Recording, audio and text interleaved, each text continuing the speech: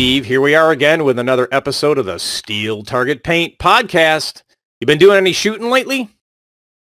Oh, heck yeah, Jeff. Did some training this past weekend and did some sighting in of some guns. Hopefully I'll get to this, I don't know what kind of fan club we're calling it nowadays, but the 13 divisions of Steel Channel. So I'm gonna join that club here, Jeff. I think you're pursuing the same thing, right?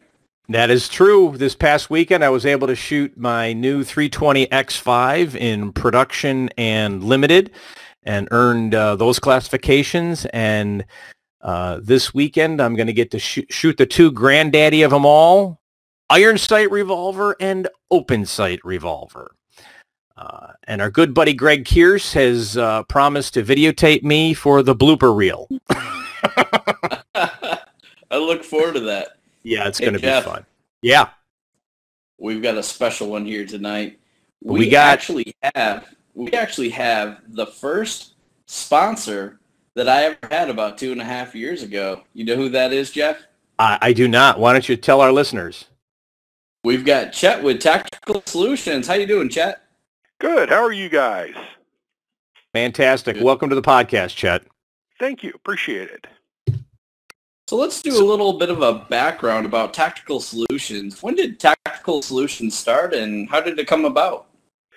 Well, Tactical Solutions actually started as a job shop called CNC Solutions back in 2000. My background is in sawmills and lumber and manufacturing. And I was at a point where I was reasonably bored with what I was doing, and a neighbor, one of the companies right next door to me, ran a CNC shop and invited me over, and I was fascinated by it. So I fell in love with the technology, and a few months later I was manufacturing parts for Kinko's copies back when they were Kinko's, and shipping little paper punches worldwide. And that's kind of how we started in business. We continued on making very precision parts for aerospace, medical, automotive, airbag, semiconductor, and when business was really good, it was great. When business was really bad, it wasn't a lot of fun. So as we were growing, I was looking for some talent to bring in to the company, and I was fortunate enough to find a gentleman he's not a gentleman, he's a manufacturer by the name of Dan Person. He'd had quite an extensive manufacturing background in firearms out of Salt Lake City, and I brought him up. And one of the things Dan said is, I will come up and be your GM, but I want the ability to buy in as a partner over time. And I said, that is great, with the understanding I'm tired of being a job shop. I want to have my own product lines and basically control my own destiny. Well, Dan accepted, came up here, did amazing things for the company. And Dan's background is in firearms, and he's a very accomplished silhouette shooter, and he came up with our very first product, and that was the Packlight pistol. It was a lightweight, cool upper in different colors. For the Ruger, back then it was Mark I and Mark II series pistols. And we started this entire company based on that one pistol, that one barrel, I should say. 5 lengths, 6 different colors, and that's where it all began. You know, when we first started, we were on the verge of disaster financially because we'd sunk some money into it, and coming through a small business and with that much growth, we were hanging on by the skin of our teeth, and we looked at it and said, okay, what do we do? And I brought my son up from Southern California, and he got in his car with a case of guns and went east. I got in my car literally and with a case of guns and went west, and we just started cold calling on FFL dealers, and lo and behold, the market loved what we were bringing to it. We were picking up 15 or 20 new FFL dealers a week, and that's kind of how we started in business.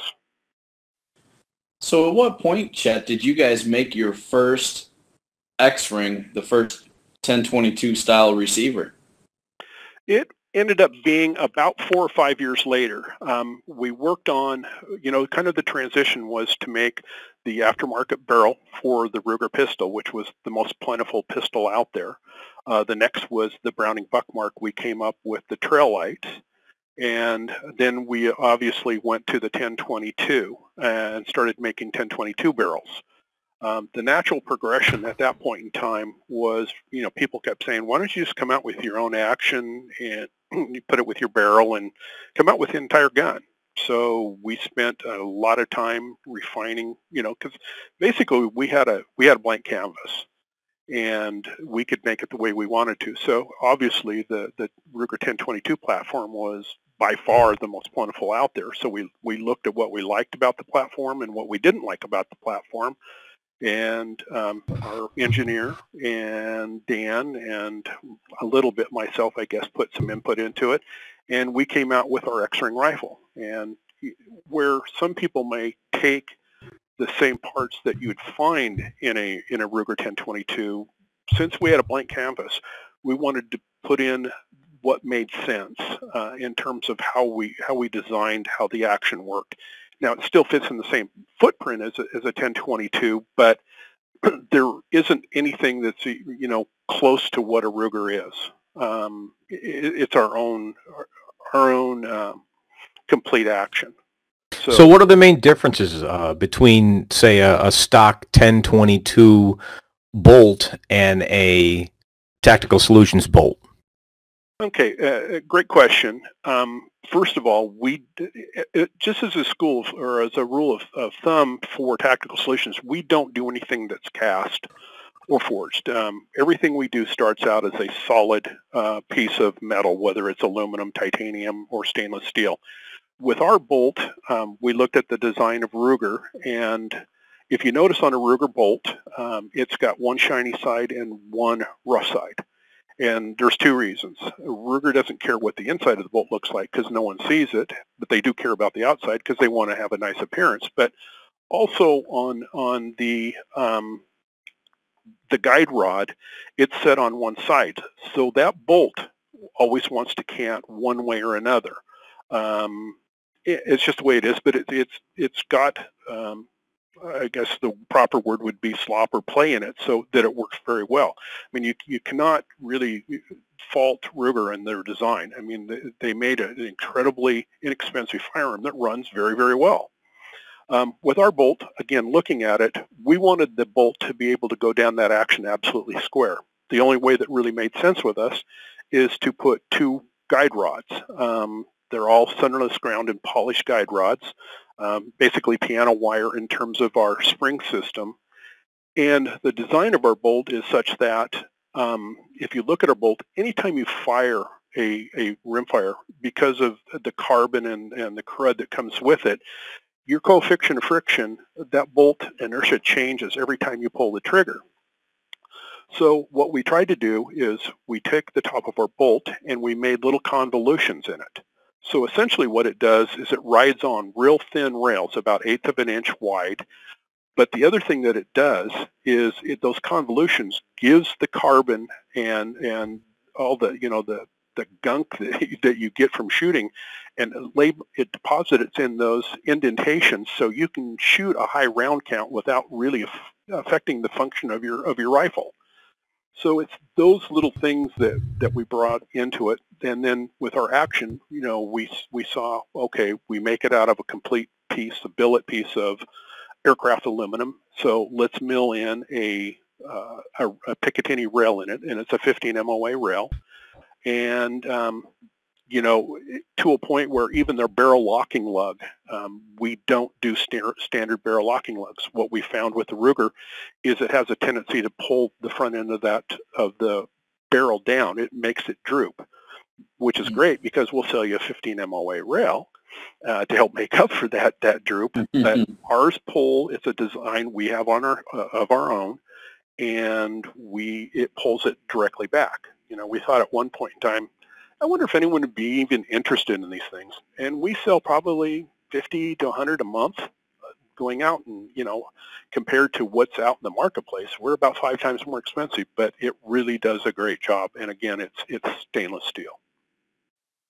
Fantastic. So, you mentioned the 1022, and the first thing you developed was the pack light barrel, and you did a trail light. It sounds like you focused really on the 22 long rifle market. Is that true? Yeah, there's a couple of exceptions. We have some specialized AR-15 rifles, AR-15 light, and they're very much like our SPX, where you can actually screw a can into it and have the advantage of a short barrel rifle without having to get another tax stamp. We do those in 300 blackout and in 223. But other than that, everything we do, whether it's in rifles, pistols, we're also a fairly large and well-known suppressor manufacturer. We really like that rimfire space. It's our wheelhouse. 22 is cheap to shoot. It's fun to shoot. Families are involved with it. And now with, Rimfire Challenge and some of the other shooting venues, we think it's a growing industry. So, we love playing in that space. Super. Well, thank you for that. Sure. Hey, Jeff, have you had the opportunity to visit Tactical Solutions out in Idaho? I have not, but I hope to get out there someday. Is there an invitation? Love to have you. Absolutely. Wait, I was going to say, is my face on the door? Don't let this man in. I just want to know before, I'm just saying it to be nice. I'm saying it to be nice. I'm used to it. This is what happens, The reason why I mention it, Jeff, is I was completely blown away. It was probably a year and a half or so ago. It was at the 2017 Northwest Rimfire Challenge Championship, and had the opportunity to take a tour. And wow, Jeff, I was blown away. It is a high-tech manufacturing, production, and assembly operation. I don't know if, Chet, you want to go into too much of the equipment that you use, but there has got to be, it's state-of-the-art stuff that these guys are using, probably to get that level of precision and also to get the throughput that they need to meet customer demand. We pride ourselves in the equipment we have here, and you saw how clean this is. I mean, this is kind of like a doctor's office. And you were seeing it in the middle of the day.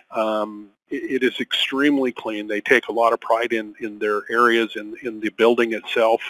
The building was built specifically for this task. But, our machinery, since we were into the medical field and aerospace field, the tolerances are so tight that there's really not a lot of room for error. So, where a lot of people may do a 5,000ths, we deal in tenths, 10,000ths of an inch, where we may have a part that requires us to be within 2 10,000ths of an inch, which is incredible. But, we have, like Akuma, Matsura, Kiwa. I mean, we pride ourselves in the equipment we have here. They're expensive, yeah, but, if you're making great parts and if you're making precision parts, you have to have the right tools in order to get it done. So, Chet, if I understand this, literally you're just getting blocks of material, and then you're CNCing everything. Yes. We either get it in as round bar or square. It could be titanium. We do a lot of stainless steel. We do obviously a lot of aluminum.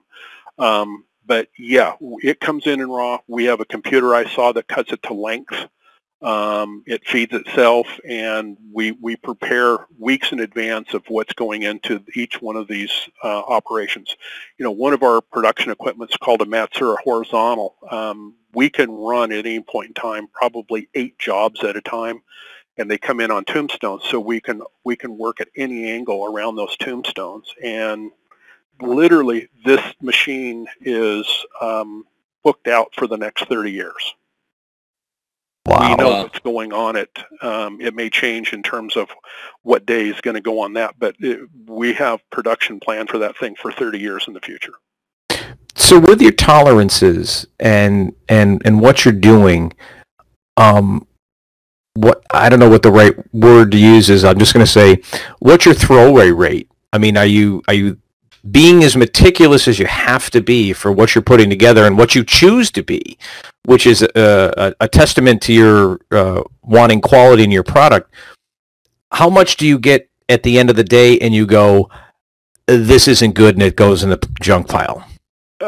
Interesting question. Now, keep in mind that my background is lumber. And if I got within, let's say, cutting studs or cutting whatever I was cutting joists, if I was within an eighth of an inch, I was considered a god. And here we're dealing in tenths. So it's a different thing. But our quality assurance has complete control over everything in the production process. If quality assurance says not good enough, no one trumps them. Not me, not anyone, not Dan. They have ultimate say-so.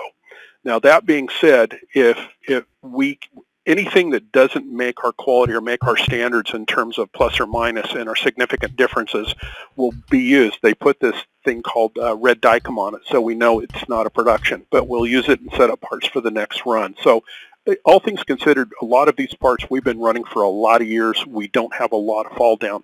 Now, by the same token, let's say we get a barrel or we get an action and we send it out for anodizing, for the actual color treatment on it, which we do not do anything here in Boise. If during the handling of that, someone over there dented it or put a slight imperfection in it, quality assurance will pick it up, and I'll go back there and I'll look, and I can't see a thing wrong with it, but they'll say, okay, over here, and fine. We have people standing in line trying to get our seconds because they're 99% of the people would never be able to find what's wrong with them, but nothing leaves the shop unless it's 100% perfect. Very cool. Very cool. Chad, I'd like to transition a little bit and talk about your presence in the shooting community and sponsorship. You have a significant presence in both Steel Challenge and Rimfire Challenge. Can you tell us a little bit about how you look for sponsored shooters and what it means to you to sponsor shooters? Yeah, an interesting story, though, going back to when we were first starting, we didn't know anything, and especially me, didn't know anything about competitive steel shooting, speed shooting, if you will. And one day we were, I guess, in our second year in operation, and I got a phone call said, hey, your barrel just won the world championship. My comment was, steel championship of what? And they said, well, the World Steel Championship in Piru. And I went, okay, I have no idea what that is. And I said, who won? And they said, okay, Mikulich. And I said, who's that? And I said, well, probably the most famous woman shooter at that time in the country. And I went, okay, well, I knew nothing about it. That year, Kay and Lena were the only ones shooting our pack lights. And the next year, there was probably about a dozen shooters. And the year after that, there was probably about 24. It was really pretty cool. What we do, I have kind of a different mindset when it comes down to shooters. We're a small company. We don't have huge, deep pockets. Even if we could afford to buy talent to represent us, go out and get the top shooters, we wouldn't do it. We just don't believe in buying talent. We believe in helping those individuals that need help, that probably, for one reason or another, they fit our profile. And, we spend most of our money on our youth. We believe that the youth is really the future of shooting sports. We believe that's our next tier of voters. They don't need your and I vote because they've already got it, but we should really be worrying about the next people coming through. So we spend an inordinate amount of time and energy working with the youth, both boys and girls, and it's worked out really well for us. We love to share our passion with these kids, and it's important. A lot of people will say, hey, are you going to come to this match? And my answer is pretty much the same. If I go to that match and fly there and stay for a couple of days, it precludes us from sponsoring, 2 to 3 kids through the course of the year. So I just as soon keep my ugly mug here and get some kids up there. But, we've really been blessed on who we've been able to handle and go with. You look at some of our shooters like, the phenom McKenzie and Zoe Bragg. I mean, those kids are just phenomenal. Morgan Chafin, Max Friedman, you got to love this kid. Trenton Masuka, Ethan Inacondo, BJ Norris, Christian Saylor. I mean, it goes on. And there's a couple of guys associated with a paint company that, I like to bring up every once in a while. But, you got crazy Mark Eckstein, Grimes, Taparowski. I look at Vince Taparowski as my 77-year-old junior. And I'm just really blessed that I get to associate with all these people and call them friends. Well, Chet, let me share something with you about. You probably remember back in August we had the West Florida Steel Challenge Championships, and we had met just on Facebook a couple of months prior. Everybody in the shooting community ends up being everybody's friend. Sure. And I just sent you a little message that says, hey, we're having a level 2 match and would like to be able to do something and give away at that time a gun.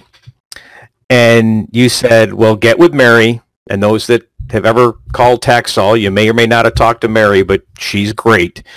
And I talked to Mary, and she's like, okay, well, let me get with Chet and find out what the deal's going to be. And she came back, and the deal was so good, we gave away 5 X-Rings, an SBX barrel, a Packlight barrel, because of your willingness to get behind our match. And I can't thank you enough for that support. Well, I appreciate that. We do what we can, with being a small company and in this industry this year, it's been tough on almost everyone. The sales are not up to what everyone would love it to be, but, we do the best we can with what we've got and try to support the shooting sports out there. We're back, or we've been from, well, when we found out who Kay was and what the World Steel Championship was, we've been kind of players in that industry. Excellent. And the other cool part that I will tack onto that is how you went about it, Jeff, I believe was the right way. There's been a lot of discussion out on social media for the last, I don't know, it's probably been 10 years, but definitely in the last 12 to 18 months about how prizes should be awarded and distributed.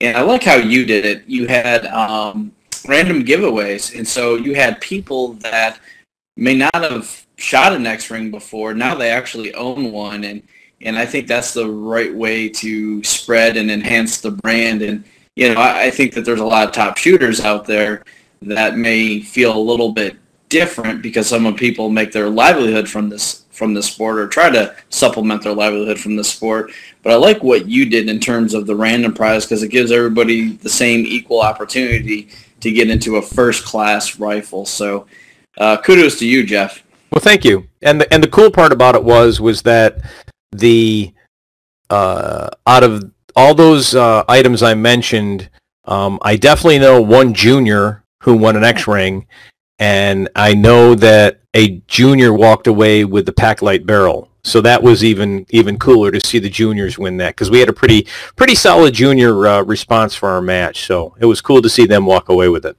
Yeah, it's really rewarding to me, and I know I'm making the right picks on guys and I shouldn't say guys, but the shooters that I bring on to help represent us is guys like Trenton Masuka. They will win something, and they're the first one that see someone who's deserving or that they think can use a firearm. So if he wins a Ruger or he wins a 1022, he doesn't even worry about keeping it. He gives it away right then to a deserving junior, and generally it's always to a young boy or young girl. And that's just kind of the way these guys are. They look for ways of helping others and getting more and more people engaged. And you've made the right decision when you hear things like that from your shooters. Absolutely. I want to talk back a little bit about this sponsorship thing. And I've seen the trend, it seems like, in the last 12 to 18 months that more and more people are wearing multiple jerseys. Do you have an opinion on that? Meaning, let's say one's wearing your Tactical Solutions jersey on a day that they're shooting rimfire, then they represent a PCC company as well. Wear a PCC company jersey the next day. What are your thoughts on that? What I would prefer to see, and what I try to stress, and it's a couple of ways to looking at this. If someone is doing the PCC or they're doing centerfire, I have no problems with them wearing their jersey. Now, what I insist, well, I don't necessarily insist, but I recommend highly that my shooters, or the Tactical Solution shooters, list all their sponsors on our jersey. In other words, well, one of the things that even when they're on social media, I tell these kids, because I feel like besides providing them with product or selling at a discounted rate or, a team rate, part of my responsibility to them is to teach them how to deal with factories. If they're willing and they're really good people, to help set them up with other factories. Whether they need an optics company or whether or not they need hearing protection or eye protection.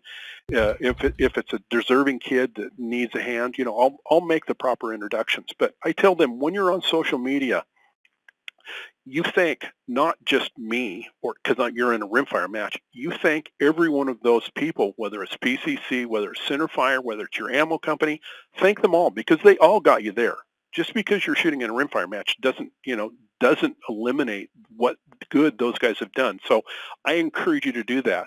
What's tough sometimes is to go to a match, or I get photographs from a match and someone said, hey, I want you to put this jersey on. And the only photographs I get that I can use for social media or to help promote what they're doing, they have someone else's jersey on. And I'm certainly not going to put that out on in the media to say, oh, yeah, here's one of my shooters wearing someone else's jersey. That's great. Yeah. So I think they owe it to themselves, or owe it to their sponsors, to put all their sponsors on that jersey. I prefer them to do it. I mean, it takes away some of the effect of my jersey on that, but I think it's important. It's an important partnership that they need to learn that they have a responsibility to all those people, not just me. Absolutely. Thank you for sharing your input on that, Chuck. Sure. All right. I think it's been about 2 months, or maybe it's been 3 months or so ago, where you guys released your Mark IV upper, and I've seen countless uppers at the range lately, so it seems like that was a pretty successful release. How are sales been for that? Pretty good. We've been really pleased. We're doing some other platforms off that Mark IV that we'll release at SHOT Show. But yeah, we've been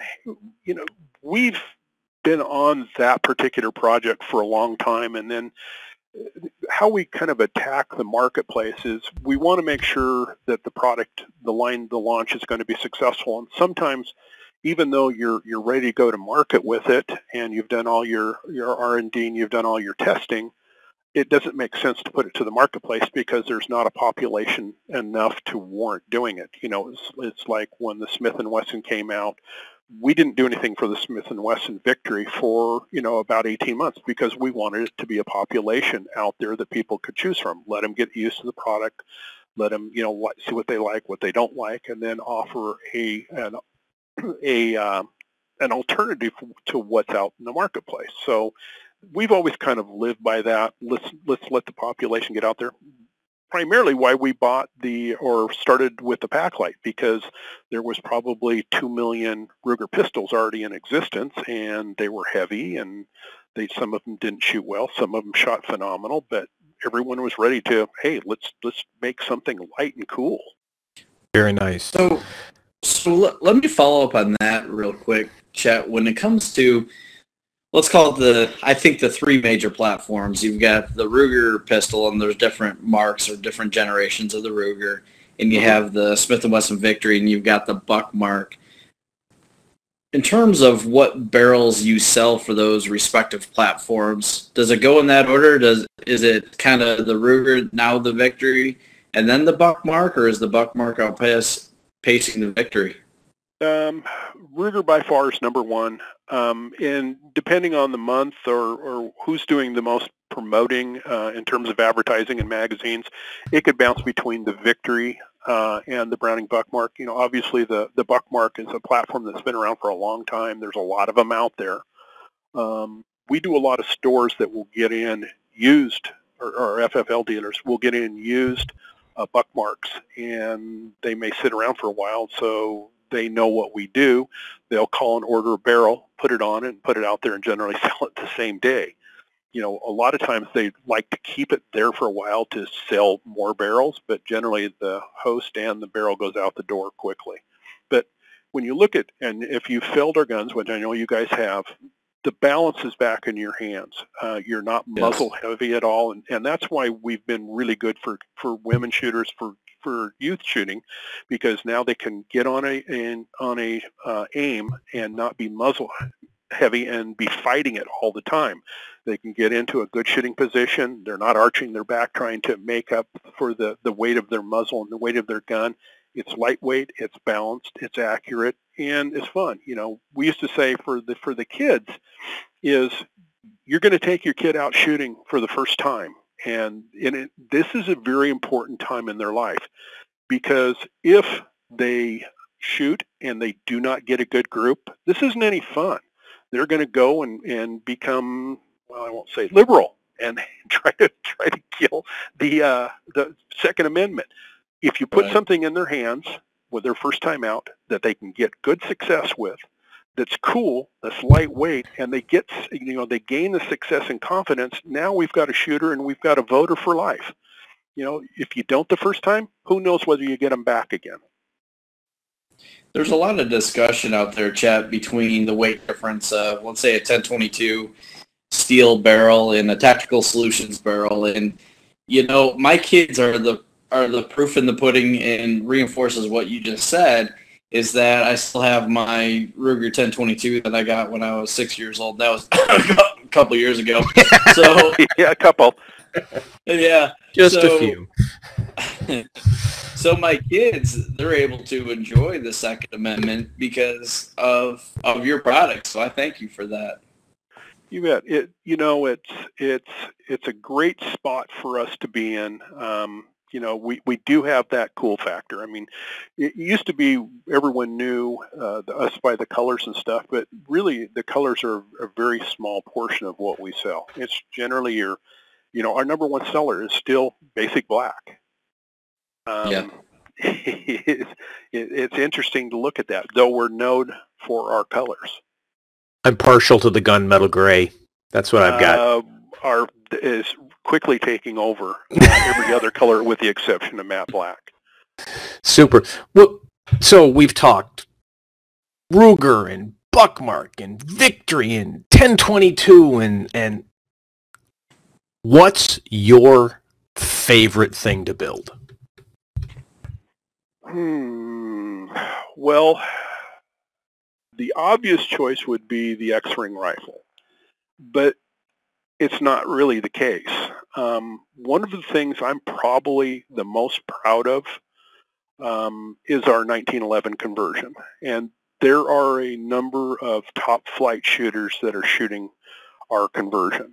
There's even very well-known shooters in the industry being representing other factories that are shooting this, but people can't tell. They can't tell people because they have competing products and they're not able to tell anyone that they're shooting our products, which is fine too. We've been supporting a lot of them for a long time. But back in the day, ammo was getting expensive. Centerfire ammo was getting expensive and not very plentiful. And we got involved in caliber conversions for law enforcement here in Boise, Idaho. Again, budgets were fixed, and it wasn't a good time to go out and practice a lot. You got trigger time and put your guns up.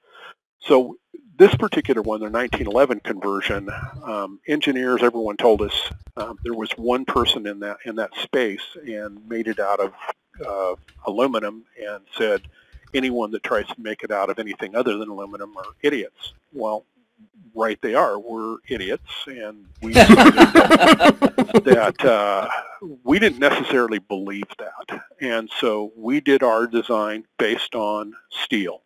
So we take an alloy steel, 4140 steel, it's just mild steel, and then we send it out to be heat treated. So it's about the hardness of my head. And when we get it back, pretty hard from what Oh, Amy boy. said. yeah, Oh, it's yeah. let me tell you, it's really hard and stubborn too. So once you heat treat steel, you have to machine it very, very slow. It's just horrible on tools. But if you heat treat it before, there's a lot of warping and everything else. So we heat treat the bar, the solid stock, and then we machine it to our exacting qualities. Again, there is no shortcuts for what we do. It's a very labor-intensive process for how we did it. But our 1911, if it's got primer, if the cartridge has primer, it goes bang. It'll cycle subsonics. It'll cycle anything. I don't care if it's suppressed or not. You know, I've been in gun ranges where they came in and said, yeah, I hear every salesman say that. And I said, here you go. Take it, and he'll go out and get every lousy ammo he's got at the bottom of the box, go into the shooting range and come back and go, yep, couldn't get it to fail other than it was an ammo fail. So again, our magazines, you know, we offer two. We offer a polymer this last year, but up until then, we have done a completely billet aluminum magazine. Every piece started out as a solid. And they're expensive. I'm not going to kid you. They're very expensive, but they're the last magazine you'll ever have to buy. You can run them over. You can drop them. You can do anything. Now, if you guys have shooting centerfire and you have a rolled form or a metal magazine, bent metal, if it falls on the lip loaded, you never know if that thing's going to run. So if you want to go up to the line with that in the back of your mind, whether or not that magazine's going to perform for you or whether or not you're going to, you know, it's going to kill you, good luck with that. It's funny you say that because I shoot open sometimes in USPSA, and you have to occasionally drop a mag, and you're dropping and it's falling out of your heart because you're dropping a $170 mag and a base pad. Yeah, you can run over this, walk all over. It doesn't make any difference. You're not going to hurt this magazine. Awesome. So it is, you know, we do not sell a tremendous amount of these, you know, compared to other things that we sell. I mean, you know, it's a lower volume, but out of everything, it's the one I'm most proud of, that because they were told us we couldn't do it. And not only did we do it better than anyone in the world, it's more reliable than anything in the marketplace today. That's awesome. Thank you. Mm-hmm. Yeah, I'll attest to that because prior to taking this competitive shooting thing seriously the last 2.5 years, part of that I used another brand conversion kit, and I had so many issues with that conversion kit, Jeff. It's not even funny. So I'm omitting the name of the guilty, but I don't want to shame anybody. But sure. the most difficult part was that there wasn't really any good magazines out there. I was using inexpensive plastic magazines or polymer type magazines, and I would use them for about 3 months, and I would have to pitch them and start all over again. So I've got two of the 2211 conversion kits on 1911 frames, and both of them run top notch, and the magazines are absolutely fantastic. Yeah, it's really interesting, and I guess it's kind of a prideful thing for me, but you know, we've had several major companies, the ones that you would know their names and you wished you could afford their guns, that want to partner with us on, let's say, a 1911 platform with our upper on it. They want to do a joint venture, and the thing that's really rewarding is they want our name on it. They want their name and they want our name on it. I mean, it's very flattering. These guys are, you know, make $5,000, $6,000, $7,000 pistols and want to play in our arena, you know, with us. So I'm kind of just blown away by it. Well, I think part of it is a testament. Steve and I have talked at length about this, and most of the guns, even a stock Ruger out of the box, as long as it performs, you can do well in a match. Now you start getting a little better and you want to do some trigger work and you maybe want a better barrel. We're not shooting bullseye. We're not trying to hit, you know, dime size targets at 100 yards for what we do in steel. So the accuracy is important, but maybe not as critical as a precision type sport, but what we absolutely have to have is reliability. Yep. And I started shooting an X-ring and iron sights, and I have to say that the only time the gun hasn't gone bang was an ammo issue. It wasn't a gun issue. And it's happened twice. And in both instances, I saved the round. And I put it in other guns and could not get that round to go off in other guns. So it was a priming issue with the ammo.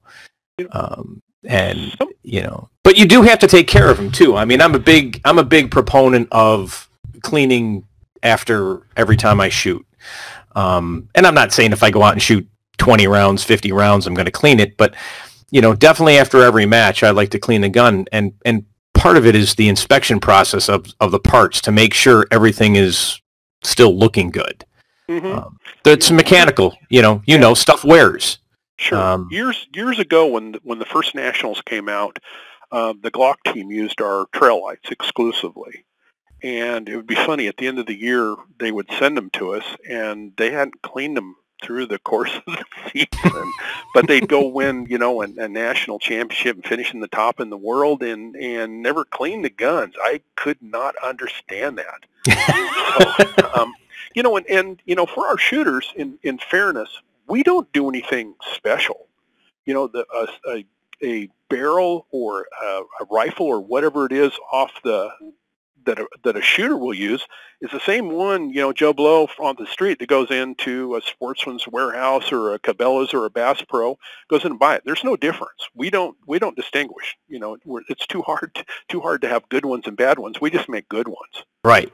And there's, some of the things that we do, and, you start talking about reliability. Well, there's reasons and causes for that. And some of the things that we do that most people do not do, when you run a very modern CNC shop and when you're making barrels, the barrel is chambered by a CNC lathe. The lathe knows how fast, how deep to go in with the chamber, then it spits it down, grabs another one, does the same thing. Our shop, as you have seen, is a very modern, clean, tight-running, great shop. But when it comes to chambering any gun we have, whether it be a rifle barrel, a pistol barrel, whatever, we chamber with a manual machine. We have several manual machines. Most of the time we have women who are very well trained in how to do it, because every piece of steel is different. How fast you can go into steel, whether or not you got to back it off, clean your tool off, add more Moly D for a lubricant, and go back in. Then they take it off, they bore scope it, check it, clean it, and make sure everything's not. If not, they put it back on and run it. But it's that care, it's that little hand touches that we do to finish. You're basically dealing with a custom rifle or a custom pistol in the way we produce it in terms of fitting and everything. All our rifles are shot, and you guys probably have met Colt or heard about Colt Lasco. He's our resident gunsmith guru, the legend, if you will. That's in his own mind. No, in everyone else's mind, not mine.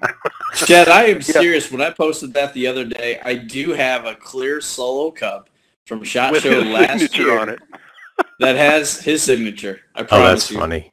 Colt is absolutely wonderful. He takes his job very seriously. But, how do you go wrong? I think I wrote on that thing. The guy's job is to make things work and make people happy. And 99 out of 100 times he does it. And sometimes things go wrong. But you got to realize as many things as we ship out in the year, and again, we're not huge, but, we ship a fair amount of volume. When we first started in business 18 years ago, I had one gunsmith. And we're 18 years down the line. Our production is up greatly. I still have one gunsmith that handles all our problems. And Colt screws around half the time. So for as much as we send out, that's not fair. As much as we send out, we have very, very few problems. But when we do, we take them seriously. And the thing that I hear more than anything else is that you get to talk to a body. You actually get to talk to someone. And yeah, he understands your I'll problem. say that. I'm going to second that. I'm going to interrupt and second that. Every time I call, I get an answer. Yeah.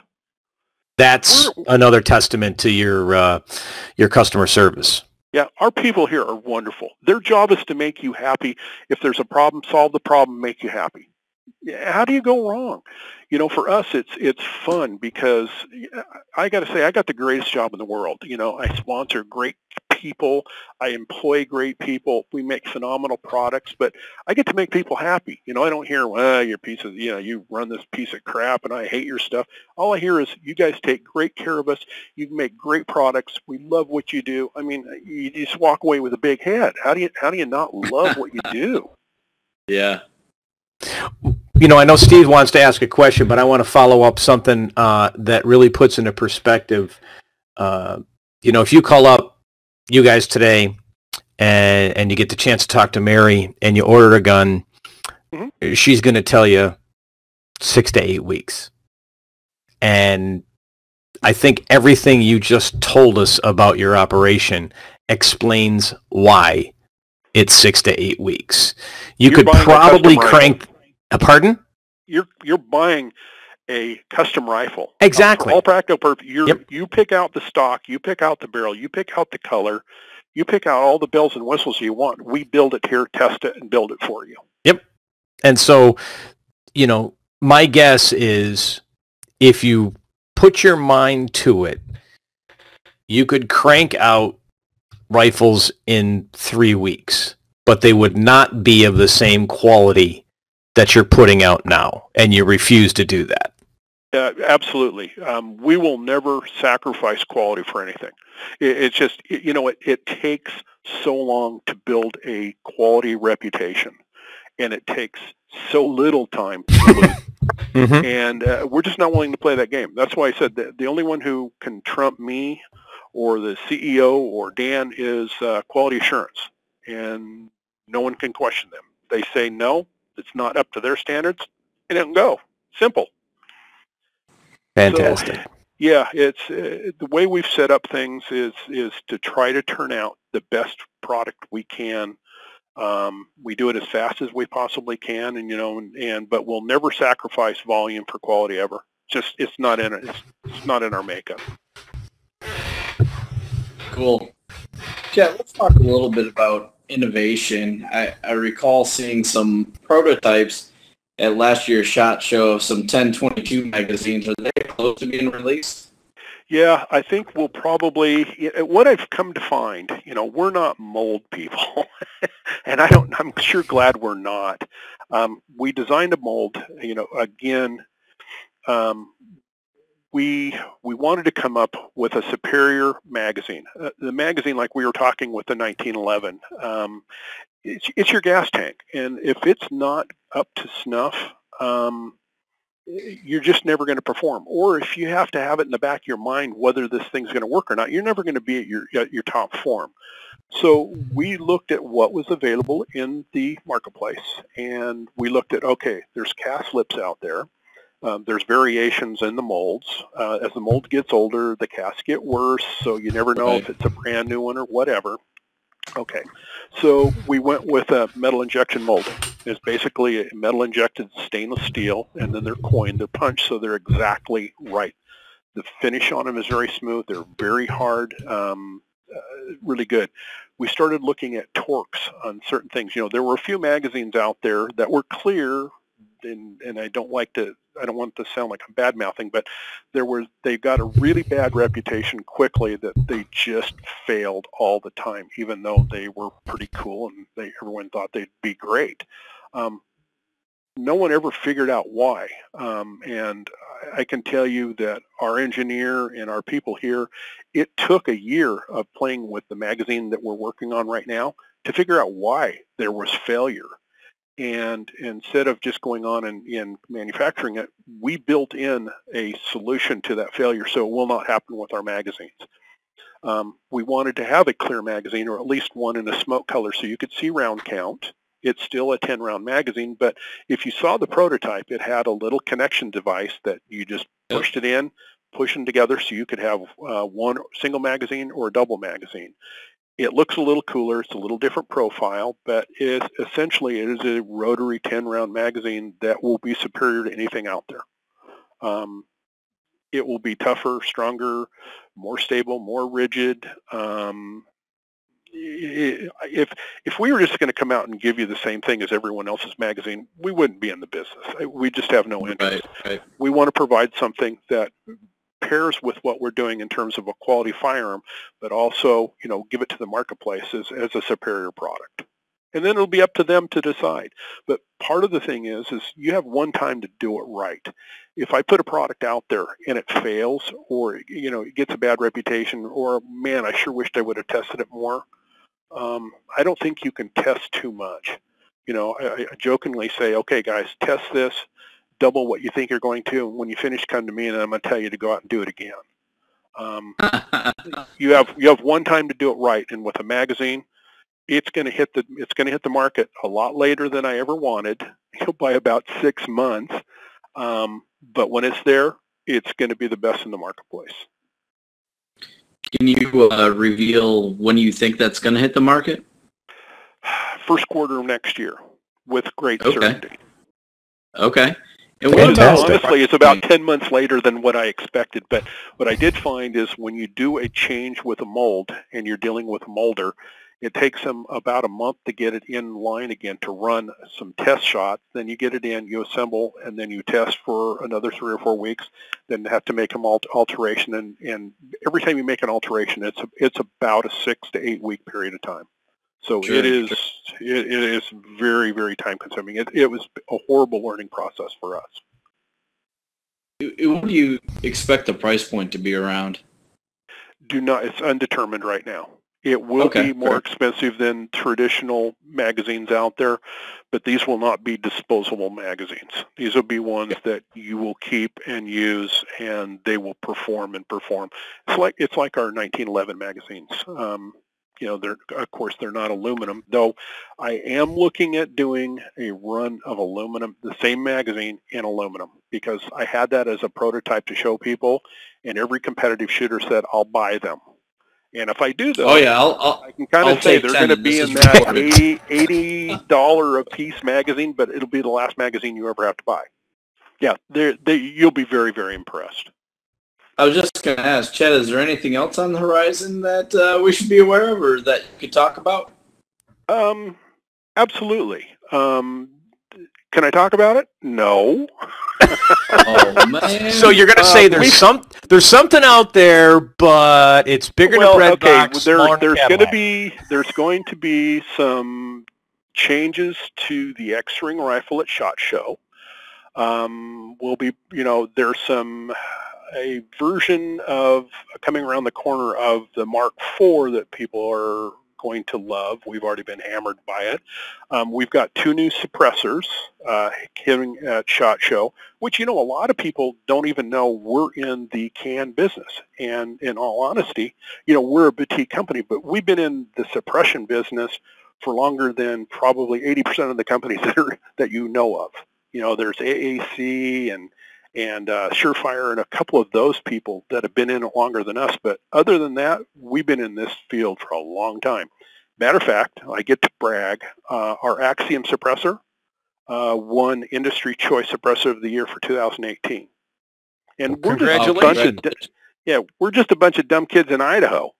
But we do occasionally do some things pretty well. Well, that's cool. Yeah. So one of the things we always like to do is just get a little something different. So what is it with this antique? For those of you that are on Facebook, you know what I'm talking about. One of Chet's favorite things is when he's out antiquing is he'll post a picture and go, I don't know what this is. I love it, but I don't know what it is. So when did that start? Years ago. It's one of those, I call it, what is it and why do I want it? Ever since I was a little kid, there's certain things I gravitate to mechanically or whatever that, you just have, I have eclectic taste, and they run the gamut. tools are one of the things. I love going to a garage sale or to an antique store and seeing a tool that I have no idea what it is, and then my OCD will make me spend 100 hours trying to figure out or find out what it is. I've got one right now that I've had it out to everywhere. No one, it's from a castration tool to a hedge trimmer, and I still to this day I don't have it. But I mean, I'm looking around my office right now, and I've got 2 logging paintings. I have religious Santos that are 100 to 200 years old, a religious Bastador, which is a cage doll, the tableaus. I have a hand-carved zebra from Mia Farinelli that she sent me from Africa. There's a poster I just got from Ethan Inacando. I mean, I guess, here's a photo of Gunny that he sent me. You'll love this. I have a stuffed frog playing a mandolin. Oh, I like frogs. That's cool. Yeah. How could you not? Well, my personal favorite lately has been the Santa riding the reindeer. That was one of the more interesting ones. Yeah, I lead a crazy life. All right, Jeff. I think I've got a better and funner question. I don't know if funner is a word, but I just made it up. Hey, right, use it in a sentence and it's yours. Hey, sure. I'm going to coin it. So, how did this whole, let's just call it, horrible's not a good word, let's just say off-center selfie thing start? Oh, no, that's art, baby. That's professionalism. It's funny because, I've had a lot of people who have jumped on the bandwagon that love this, and if I do turn in a good photograph, I catch it from them. I'm saying, what is with this crap? It started a couple of years ago. One of my favorite places in the world is at Newport Beach, California, and I'm lucky enough to have a spot right on the beach. It's especially nice because I don't own it. I just get to use it because it's my sister's, which is even better. But Perfect. There's a place on the bay that I get up and I go down to every morning, and just it's kind of a Zen-like thing with me. It's just my favorite spot in the world. And occasionally there's an otter, or in this case, when this happened, it was a dolphin, came up about 10 feet from me, and I got my camera out ready to take it. And by the time I took the picture, all it was just a splash of water. And I thought, I'm the lousiest photographer in the world, and I thought, I'm sick of pictures from your trip. No one likes that. So at that point in time, I started, basically taking absolutely the worst epic fails that you could possibly take. Surfers around the corner, and they got blocked out. All you could see is the front of the board and the back of the board, and the surfer itself was cut off by a palm tree, or and it kind of just took, and they became more tasteless and horrible and worse. And I've been thinking about making a coffee table book, because I know one of my students, Eric Martin, I know will be up to buy one. If I can sell one, it may be worthwhile. But yeah, it's been fun doing it. Now everyone does it. It's a lot of fun. Well, that's awesome. Every time I see one, I giggle like a little schoolgirl. I admit it, Chet. There are some really horrible ones too. Yes, there is. Well, Chet, we're coming to the close here of this episode. We really appreciate you being on. Is there anything that we didn't cover that you would like to share with our listeners? Oh, I don't know. We've covered so much stuff. I can't for the life of me think of anything. We love everyone's input. Our shooters, the sport. You and I, and we're all blessed to be in this industry, and I think as stewards to this industry, we need to be cognizant that we just can't let things go, that things are going to remain the same. I think we all need to be vigilant and do what we can to help bolster the industry, to bring new people in, to have our shooters, our sponsor shooters, bring new people into the fold so we can create a base and protect our Second Amendment. I think sometimes we get lost in what we're doing in ourselves and become a little short-sighted. And I think with the political climate that we have out there and the changes in the political climate coming up potentially, we run a huge risk of losing what we've got. So we better take it pretty seriously and be proactive in what we do and how we provide it. You know, I've always been one that says, let's not go to war. Let's educate the people. You know, if you look at our website and things like that, and this is not because we don't believe in anything. It's just our how we want to be perceived by non-shooters is we do not show any pictures of human silhouettes. We do not show any animal kills. You may see an animal like a snowshoe rabbit after the fact, but you don't see any animal being blown up. We do not call guns weapons. We call them firearms. Just little things like that.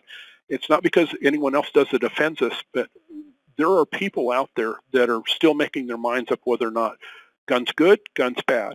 I want those people on our side. I want them voting for our rights. So I'm willing to take little steps to help educate and help bring on, you know, our Second Amendment rights and keep them strong.